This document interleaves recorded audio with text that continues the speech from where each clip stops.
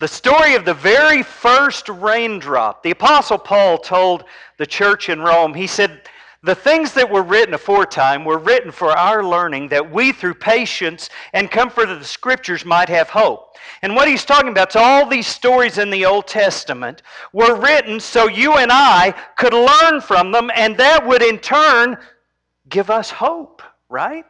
That's what Paul says these are for. We're going to read and think about and learn a little bit about the story of the very first raindrop, the first time it rained. You know, the Bible tells us that when God created the earth, He put water above the firmament and water below the firmament. Now, the firmament is our atmosphere. And so there was water above the atmosphere and there was water below the atmosphere. And the Bible says that it didn't rain. It says that in the morning, there was dew all over the ground. Now, you've seen some mornings with dew. Have y'all ever seen dew out here? Okay. You've seen some with dew. It was like that every morning, and that watered the earth. Like a terrarium. Have you ever seen a terrarium where you water it once, you seal it up, and the water just keeps recycling? That's the way the earth worked, and it didn't rain. They didn't need rain at the time. God creates Adam and Eve, and they commit their sin, get kicked out of the garden. Cain and Abel happens, and there's two lines of people. The very first few chapters of Genesis cover 2,500 years. They cover a lot of territory.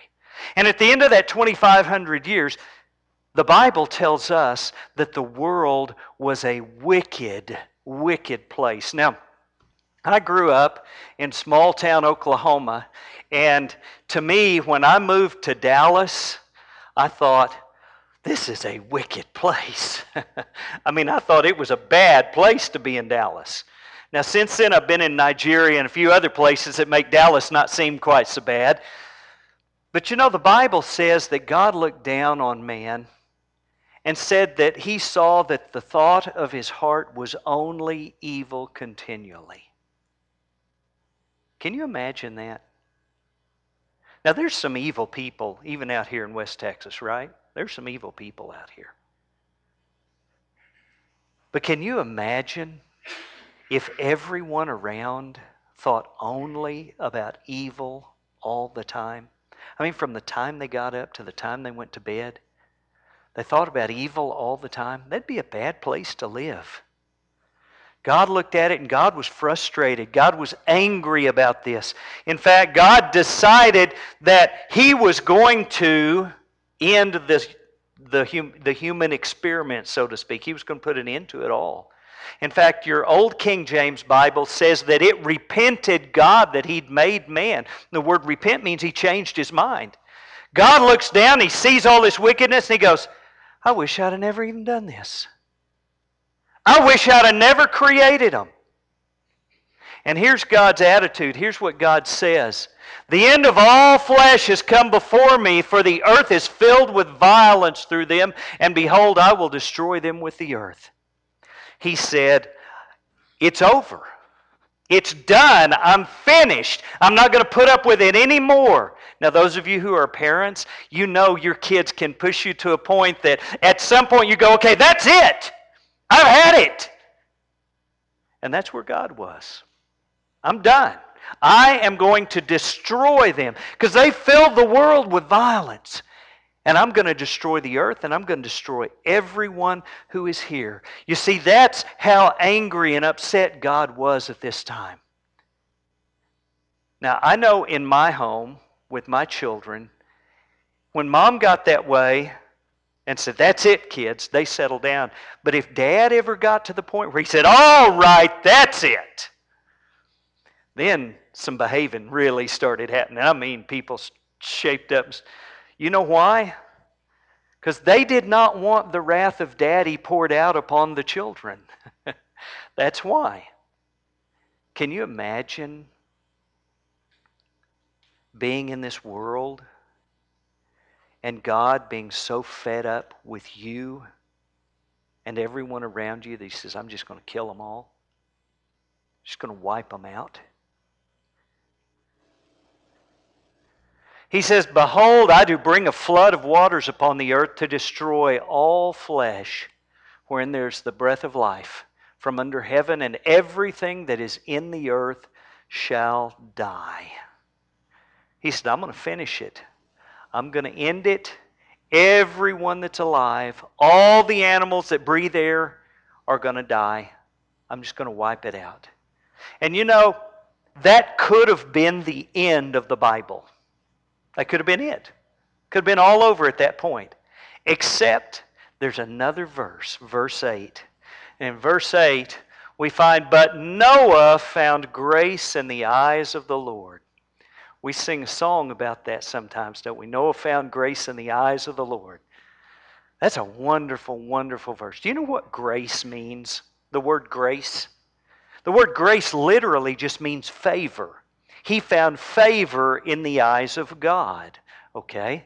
Now Noah, we read, was a righteous man. Noah was a man who tried to do good. He tried to do righteousness. And he was vexed with the evil that went on. He was upset with it. He hated it. And not only was Noah a good man, but Noah's boys were good boys. And Mrs. Noah was a pretty good lady. And the daughter-in-laws were pretty good ladies because they were part of this family. And so God had mercy on them. He had favor on them. So God comes to Noah after he has determined to destroy the world with water. And he comes to Noah and he says, listen, I want you to make an ark of gopher wood, and rooms shalt you make in the ark. And then he gives him a description of how he wants him to build this ark. Now, do you know what the word ark means? The word ark means box. You remember the Ark of the Covenant? I used to think an ark was a boat. Ark wasn't a boat, an ark was a box, okay? And this was a great big box, and this box floated, okay? The Ark of the Covenant was a little box that had some things in it, in the tabernacle and in the temple. This is a big box, and it's going to have a whole bunch of stuff in it. He's going to have all kinds of animals in there. They're going to have all kinds of things in this ark. And he's going to build it. It was a great, great big thing. Now, I don't know if some of you may have been to Kentucky. Somebody in Kentucky has built a life-size replica of this ark. My family and I went there last summer and saw it. And it's impressive. It's the largest wooden structure in the world today, even now. It's just massive, and it's amazing to see. This thing was so large, it was 300 cubits by 50 cubits by 30 cubits. Now, a cubit, as I understand it, was from the tip of your elbow to the tip of your finger. And probably technically, the tip of the king's elbow to the tip of the king's finger was the official cubit. So it varied. It wasn't an exact amount, but it was roughly 450 feet long. That's a football field and a half. That's a long, long, long boat, isn't it? Long box. And it was 75 feet wide and 45 feet tall. That's a 4-story building.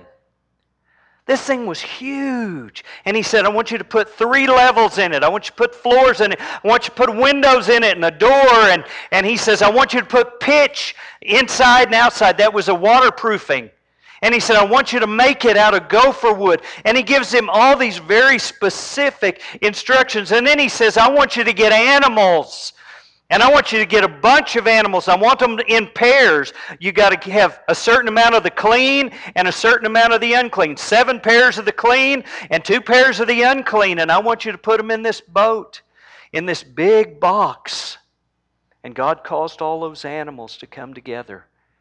Can you imagine what that was like?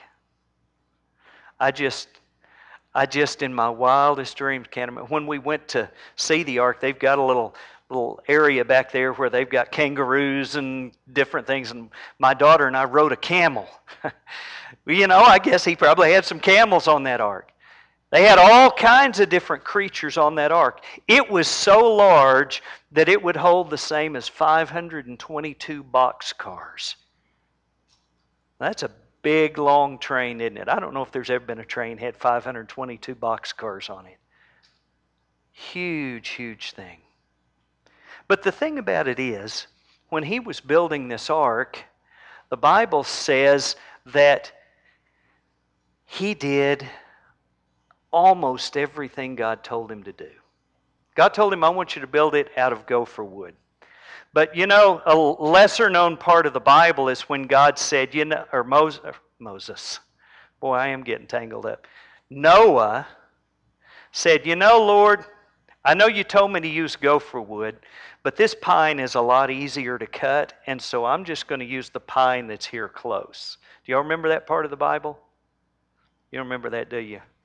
Because the Bible actually says, thus did Noah according to all that God commanded him, so did he. He did exactly what God told him to do. I mean, he used the kind of wood he was supposed to. He put the number of floors. He didn't say 450 foot long. Man, that's big. But Mrs. Noah would love a sewing room, and I'd love, let's make this an even 500 foot. He didn't do that. He just did exactly what God told him to do. We find throughout the Bible all these great men and women of the Bible that you read about, Deborah and Sarah and Moses and Daniel and all these great men and women of the Bible. You know what they always did is they did what God told them to do. They didn't argue with him. They didn't fuss with him. They didn't try to improve his plan. They just did what God told him to do. And then the Lord said to Noah, come into the ark, you and all your household. Now I want you to imagine, you've spent a long time. Do you know how long it took him to build this ark, by the way? 100 years. That's a long time to work on a project. My wife thinks it's going to take me that long to get our house fixed, but 100 years he's been building this ark. And he gets down and he finally gets it finished, and all these animals have come and they've loaded it all up, and God says, all right, you and your family, your house, come in. Oh, and by the way, you know what he was doing while he was building this ark every time he went to the Home Depot? Is he was telling people at the Home Depot, you know why I'm building an ark? Because God's going to kill everybody, and you need to come get on it with me. You need to come help. And he preached. The Bible says he was a preacher of righteousness. He preached and preached and preached. For 100 years he preached. And God told him, you and your family, you come on this ark. You get on here. And I will cause it to rain on the earth 40 days and 40 nights. And I will destroy from the face of the earth all living things that I have made. He said, you get on this and I am going to destroy. Water is going to come out of the sky. I know you've never seen that before, but it's going to happen. And I'm going to kill everyone and everything that's not in that ark. The Bible says the selfsame day entered Noah and Shem and Ham and Japheth, the sons of Noah, and Noah's wife and the 3 wives of his sons with them into the ark. So they all went into the ark together that day. All 8 of them.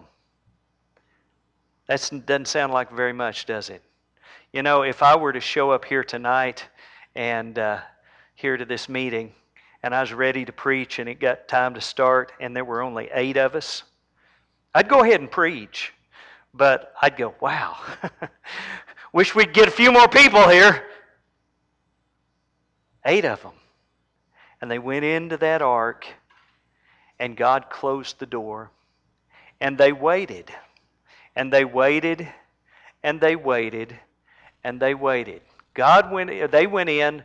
God shut the door. Do you know how long that it took them before the rain started falling? It took 7 days. They were in that ark before the rain started falling. But when it did, the Bible says that the same day there were all the fountains of the great deep broken up, and the windows of heaven were opened, and the rain was upon the earth 40 days and 40 nights. Now, I can remember as a kid, I want you to know, this is not a fun story. This is not nursery room stuff that you put on the walls. This was a horrific thing. This was, I looked for pictures. I don't know what it was like for the fountains of the great deep to be opened up. This is the closest thing I could find in my mind of what that would have been like. The earth just cracking open and water just gushing up out of the ground. I mean, just like a geyser. And it rained. You know, when I got here Saturday night, a storm blew in and it rained. I know y'all can have some storms out here, but not like this. I mean, it rained. Those are storm clouds. I took that picture in my backyard of some storm clouds. And those didn't produce a whole lot. I mean, the Bible tells us that it rained 40 days and 40 nights. Can you imagine it just pouring and pouring and pouring for 40 days and 40 nights? That's a long time. And they're in that big old box. My wife would call it a coffin, probably. She'd say, we got in this coffin here.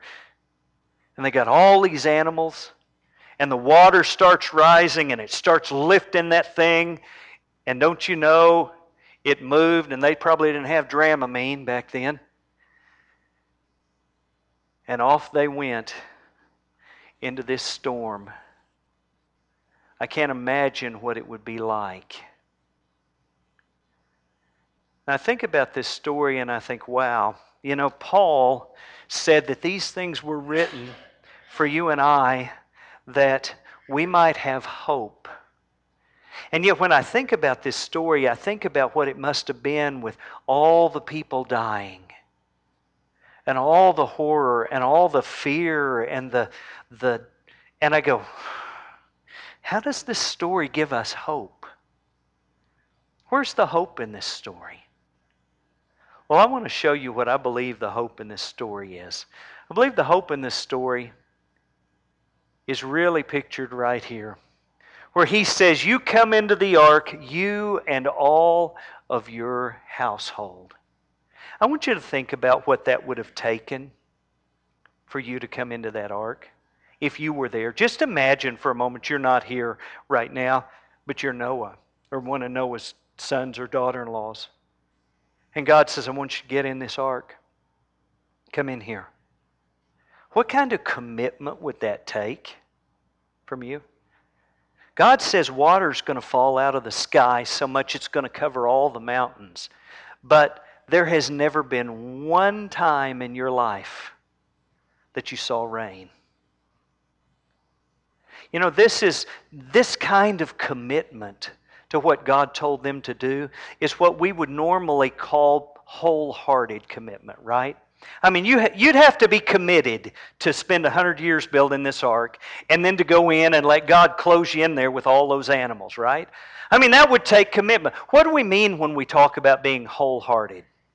You know, I hate to confess this here to you, but I, like some others in your midst, am an Oklahoma Sooners football fan. Boomer Sooner. I grew up being a Sooner fan. If that makes you not like me, you're welcome to leave right now, I guess. But the reality is that's just the way I grew up. And I know what it's like to be interested and want your team to put a wholehearted effort out on the field. Nobody gets excited about a half-hearted effort, do they? No one. Well, coach might get excited about it, but not in a good way, right? Nobody wants to give a half-hearted effort to anything that's important. And serving God and being right with Him and being delivered from a destruction is certainly something that's worth being wholehearted about. When we say wholehearted, we mean that there's no condition upon which I'm not going to follow through. You know, a lot of people today, when they get married, they're not wholehearted in their marriage because they say, well, I'll be married as long as they do this and this and this. And if they don't make me happy anymore, or if I meet somebody else that I'd rather be with, or, you know, off they go. They're not wholehearted in that. And that's one of the reasons that marriages come apart today, is because people aren't wholehearted. People are wishy-washy. We want to be wholehearted. We want our commitment to be unconditional. The only thing that matters. You know, there will be a point in your life about something. I one time was walking across my living room floor in my apartment. This was back before I married Carrie. And I was in my apartment and I felt something in my eye. You know, you get an eyelash or something in your eye sometimes, and it bothered me. And I tried to rub it and I couldn't get it out. So I went and looked in the mirror and I had a splinter sticking straight out of my eyeball. I don't know where it came from. Fell off the ceiling or something. I don't know. But I had a splinter sticking out of my eyeball, and I couldn't get it, and I thought, this is not good. And every time I blinked, it would scratch the inside of my eyelid, and it was a Saturday, and I lived there in Dallas, and I thought, well, there's an eye doctor here in the mall. I'm going to run over there. It was real close to where I lived. So I got in the car, and I drove over to the eye doctor, and I told the lady at the counter, I said, I don't have an appointment, but I have a splinter in my eye. And she said, oh, just a minute. And she went to the back, and then all the employees came out and looked in my eye. And the eye doctor said, well, I can't help you. He said, you need an ophthalmologist, not an optometrist. And I said, okay, where is one? He said, well, they're all closed till Monday. I said, I can't wait till Monday. And he said, well, you can go to an emergency room. They'll take it. I said, okay. So I went to ER. And I went in, and the doctor came in. He said, what's the problem? I said, I've got a splinter in my eye. He said, okay, lay down here. And I laid down. He put some drops in it. And then he pulled out a needle. And he said, look at the ceiling and don't blink. And I said, well, I don't know if I can keep from blinking. And he said, well, you'll only blink once. And I said, okay. And I laid there and I stared at the ceiling while he dug that splinter out of my eyeball with a needle. Now, let me tell you why I tell you that story right now. Not just to horrify you. You could have, the day before, offered me $1 million to let somebody dig in my eye with a needle, and I'd have said no. But there was a point at which that was the only thing that mattered. I will pay you to take a needle and dig in my eye now. Because that was the only thing that mattered. You see the difference in my commitment there. This is what we mean by wholehearted. I was willing to do whatever I needed to do to get that fixed. Wholehearted commitment to God means I'll do whatever He asks me to do. Anything. There's no limit to my commitment. Without reserve, I hold nothing back. I give it my all. I am what we say all in. I'm not just doubling down and doubling my bet. I'm pushing all the chips to the middle of the table, and either we make it or we go bankrupt and we're gone. I'm putting everything I have on this. Christianity and a commitment to Christ is that way. Here's just the truth. Okay? The truth is you're going to die. You are. And when you die, you're going to face a judge. God. That's going to happen. And you can say, well, I don't think I need religion. But all of that stuff aside, you have no choice. You have to bet your soul on something. You have to. And you can bet your soul that there is a God and that Jesus Christ is His Son, or you can bet your soul that there isn't and He's not.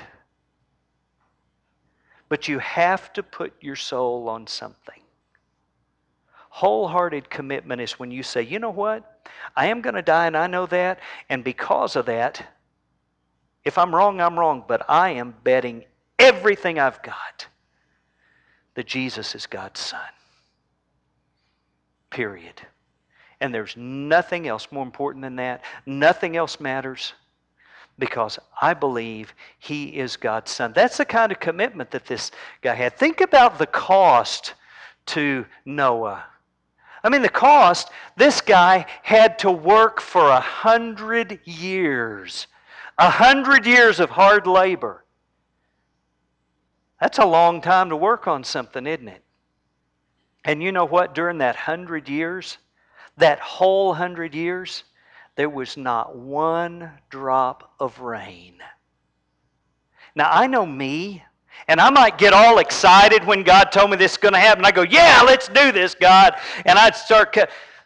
But after about 65 years, I'm going to be looking for a cloud. I'm going to say, Lord, a little mist on the windshield would be nice.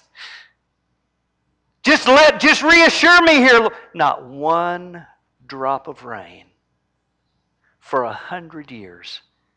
Don't you know He was the laughing stock? Don't you know? See the ark? That guy Noah, he's got a big one there in the backyard. I mean, people thought he was a lunatic. Can you imagine if somebody came out here to Wheeler and bought a big plot of land and started building an ark and saying that it was going to rain and cover all of the United States? What would you think about him? And he went on and he went on and on. Wasn't there a crazy guy in Amarillo a few years ago put signs all over town and stuff, and everybody laughed about him, what a weirdo he was? You know they did that to Noah and his whole family. They had to be mocked and outcast for years and years, and yet they still did it. You know, not only that, he was a preacher of righteousness. He preached for 100 years. And you know what? In 100 years, he had not one single convert.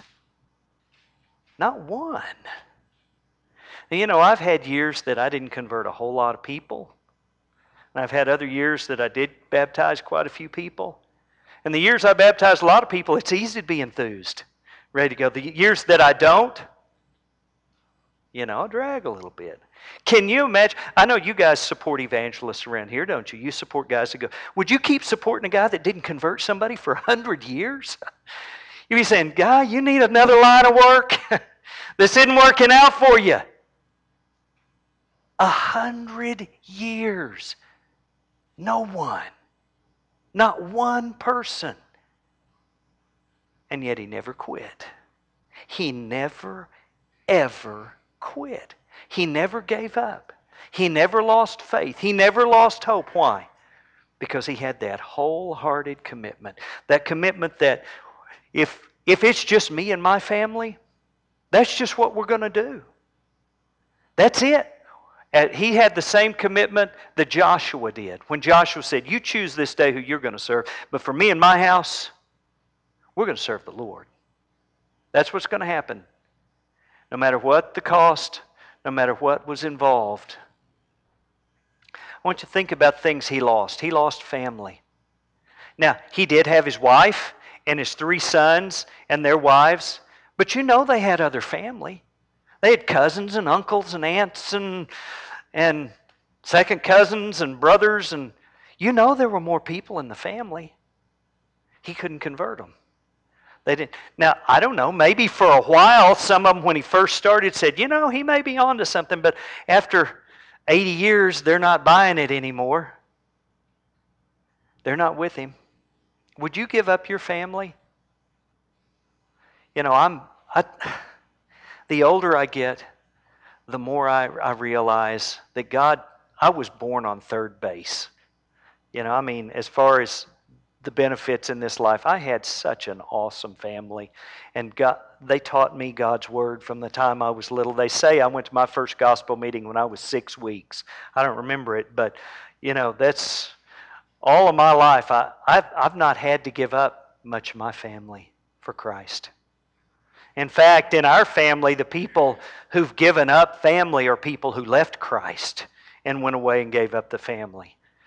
We haven't had to give up family to come to Christ. Would you do that? Man, that'd be hard, wouldn't it? I love my kids. I love my children, my grandbaby. It'd be tough to get on that ark and leave them outside, wouldn't it? I mean, can you imagine leaving your brother or your sister, your cousin, outside and closing up that ark? You know what else he lost were friends. It was a wicked world. You know, Noah was the only righteous guy. He's bound to have had some friends. He's bound to have had some people to say, well, you know, he may be a little crazy, but he's a good guy. I like him. Gave up all of his friends. Not just gave them up, they were going to die. And he gave them up to go into that ark. He gave up his homeland. I tell you, if you ever travel outside the United States, I know we got our problems here, but I promise you, you spend a couple of weeks with me in Nigeria, isn't that right, Sean? You'll appreciate America. You'll walk back and you'll go, America! I mean, you'll be happy to be back. There was not going to be any homeland once this is over. It's all done. It's gone. There will be no more government. There will be no more rule of law extended. There will be no more democracy. There will be none of that. It's all going to be gone when he gets off that ark. He lost his income. You know, when this was over, he's not going down to Home Depot to get a job. There's nowhere to work. There's no income to have. Dewey's been telling us about going off down in the holler and living, off of the land for a week or two. This is forever, Dewey. This isn't just a couple of weeks. He didn't have a cell phone to call somebody to come pick him up. I mean, it was over. He lost his lifestyle, his way, everything he had here as far as this world goes, his income. And he lost his credibility. People had no confidence in him. A nut who would spend 100 years building an ark, telling everyone water's going to fall from the sky when water's never fallen from the sky, had no credibility with anyone. Would you give up all those things? Why? Why would a guy give up all that stuff? You know why he gave it up? It's a very simple thing. And this is the heart of the hope right there. He gave it up because God delivered him. God delivered him. Everyone else died, but he was saved. He and his sons and his wife and their wives were saved. I want you to know there are a lot of preachers in this world who will offer you a lot of things. They'll promise you a lot of things. When I was on the way into town this evening, I turned on my car radio, first time since I've been out here, and obviously none of my stations work, so I told it to just scan, and it found a preacher. And that guy was promising to heal everybody, and I'm telling you, life was going to be grand if you just send him some money and come to his miracle university where they teach you to do miracles and stuff. I want you to know, any preacher that promises you the reward of God here on this earth is lying to you. This is not where the reward of God is. The reward of God is after you die. The reward of God is after the flood. The reward of God is after the end here. That's where the reward. And his reward was not any of these things. It was not a better relationship with his family. It was not a nicer home. It was not great credibility. It wasn't a good income. None of those things were going to help him. The only benefit that he got was the only benefit that mattered, and that is he didn't die in the destruction. He made it through. He survived. And he became heir of the world through those things. By faith, Noah, moved with fear, prepared an ark to the saving of his house. He trusted God. He had faith in what he had never seen, what he had no idea in experience would happen, but he trusted what God said, and he committed himself wholeheartedly to that for all the rest of his life.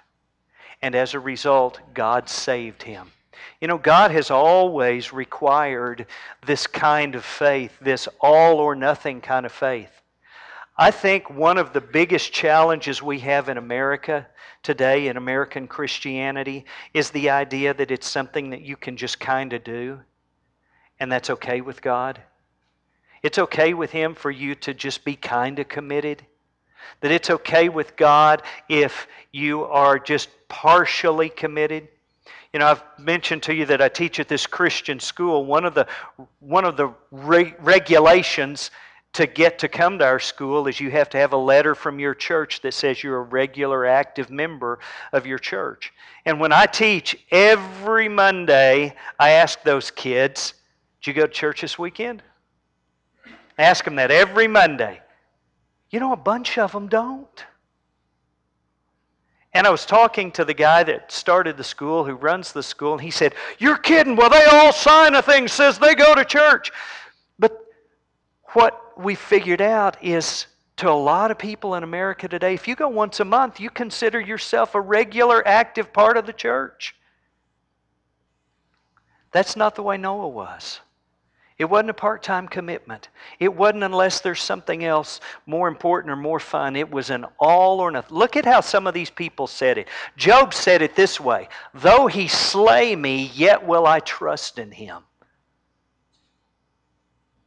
Think about that, Britt. Even if He kills me, I'm going to trust Him. Why? Because He's God. He is God. And that doesn't change based on whether I like what He does or not. He's God, and I trust in Him.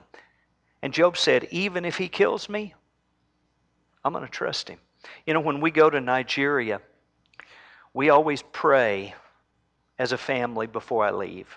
And we pray that God will take care of my family here and that He will take me safely to Nigeria and that He will protect me while I'm in Nigeria and He will bring me safely home. Not just me, but for all the guys who go.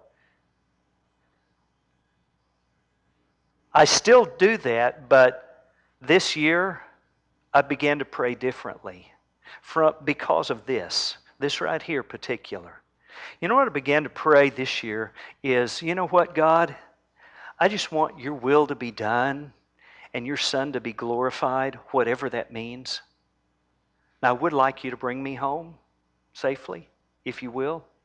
But if you don't, that doesn't make any difference. I'm still going to serve you. It doesn't matter if I want my wife to be protected and taken care of and loved by our church family while I'm gone. But if she's not, it doesn't matter because I'm still going to serve God. That's not going to change.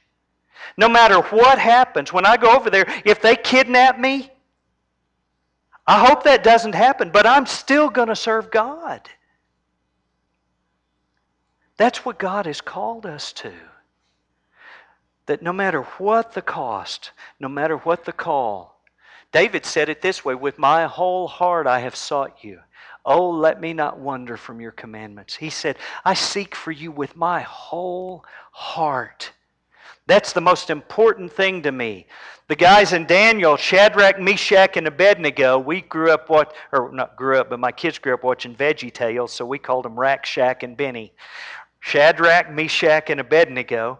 They're in the fiery furnace, or fixing to get thrown in there. The king says, bow down and worship or I'm going to kill you. And they said, our God whom we serve is able to deliver us from the burning fiery furnace, and He will deliver us from your hand, O king.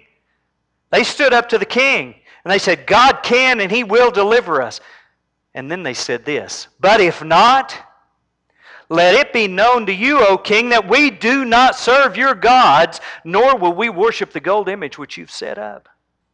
They said, our God can save us. We believe He will. But you know what? If He doesn't, He's still God. We're still going to serve Him. We're not going to serve your false God.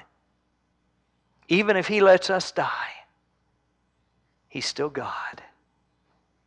You see, this is the kind of wholehearted commitment to Christ that He asks you and He asks me for. So, where's the hope in this? The hope is this. If you will commit yourself, if you'll test God and just commit yourself this way to where there is no cost too high, there is no amount of money too much, there is no commitment that you just won't make that He's asked you for. You'll do whatever it is. You'll give up anything you need to give up in any circumstance or situation.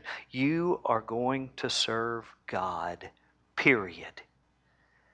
If you'll make that commitment, then He says this,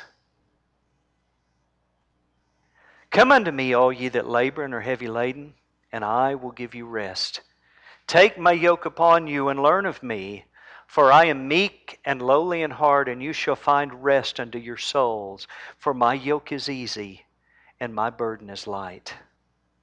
You know, there is a tremendous freedom in letting go of trying to fix it all yourself. There's a tremendous freedom in that. When we're in Nigeria, I don't drive. The driving over there is unbelievably difficult. And you know what I do? I just sit back and relax. Because it doesn't matter. If we're going to make it, we're going to make it. And if we're not, we're not. And there's nothing I can do about it. I have a tendency in my life here in America to be a bit of a control freak. People who know me know that that's a problem that I have. But you know what? In the things that matter, If you just do what God says, you don't have to worry about how it's going to turn out. You just do what He says and you trust Him to take care of how it's going to turn out. God has always, every time, every story, every experience, every time in history, God has always delivered His people from the destruction that He brought upon the ungodly. And I want you to know today that if you will make this kind of commitment, and you won't mark off any spots of your life where you'll say, well, you can have everything, but you can't have this, Lord. I'll do everything, but I won't do that. If you won't make those limits on your commitment to Christ, and you'll just do anything you find in His Word that He has asked you to do, and you'll do that regardless of the cost. Some people get mad at you. You may lose family. You may lose friends. You may lose some credibility. You may lose your job. You may lose some things. But you'll gain the only thing that matters. You'll gain the only thing that you can hold on to. Jesus, just as He invited them into that ark, He has invited you to come to Him. Come unto me, all you that labor and are heavy laden. Do you labor in your life? You have struggles? You fight with stuff? You got burdens? Come to Jesus. Come to Him and just say, you know, I hadn't done a real good job fixing my problems. But I tell you what, I'll just do whatever you tell me to do. And whatever the consequences is, that's just whatever the consequences are, that's what they are. And that's all that we can do. If you will do that, you will find the blessings and the promise. His yoke is easy, His burden is light. The things that will be laid upon you will be a wonderful blessing. And in the end, there will be deliverance from the destruction that's coming upon all the world and all those who won't serve Jesus Christ.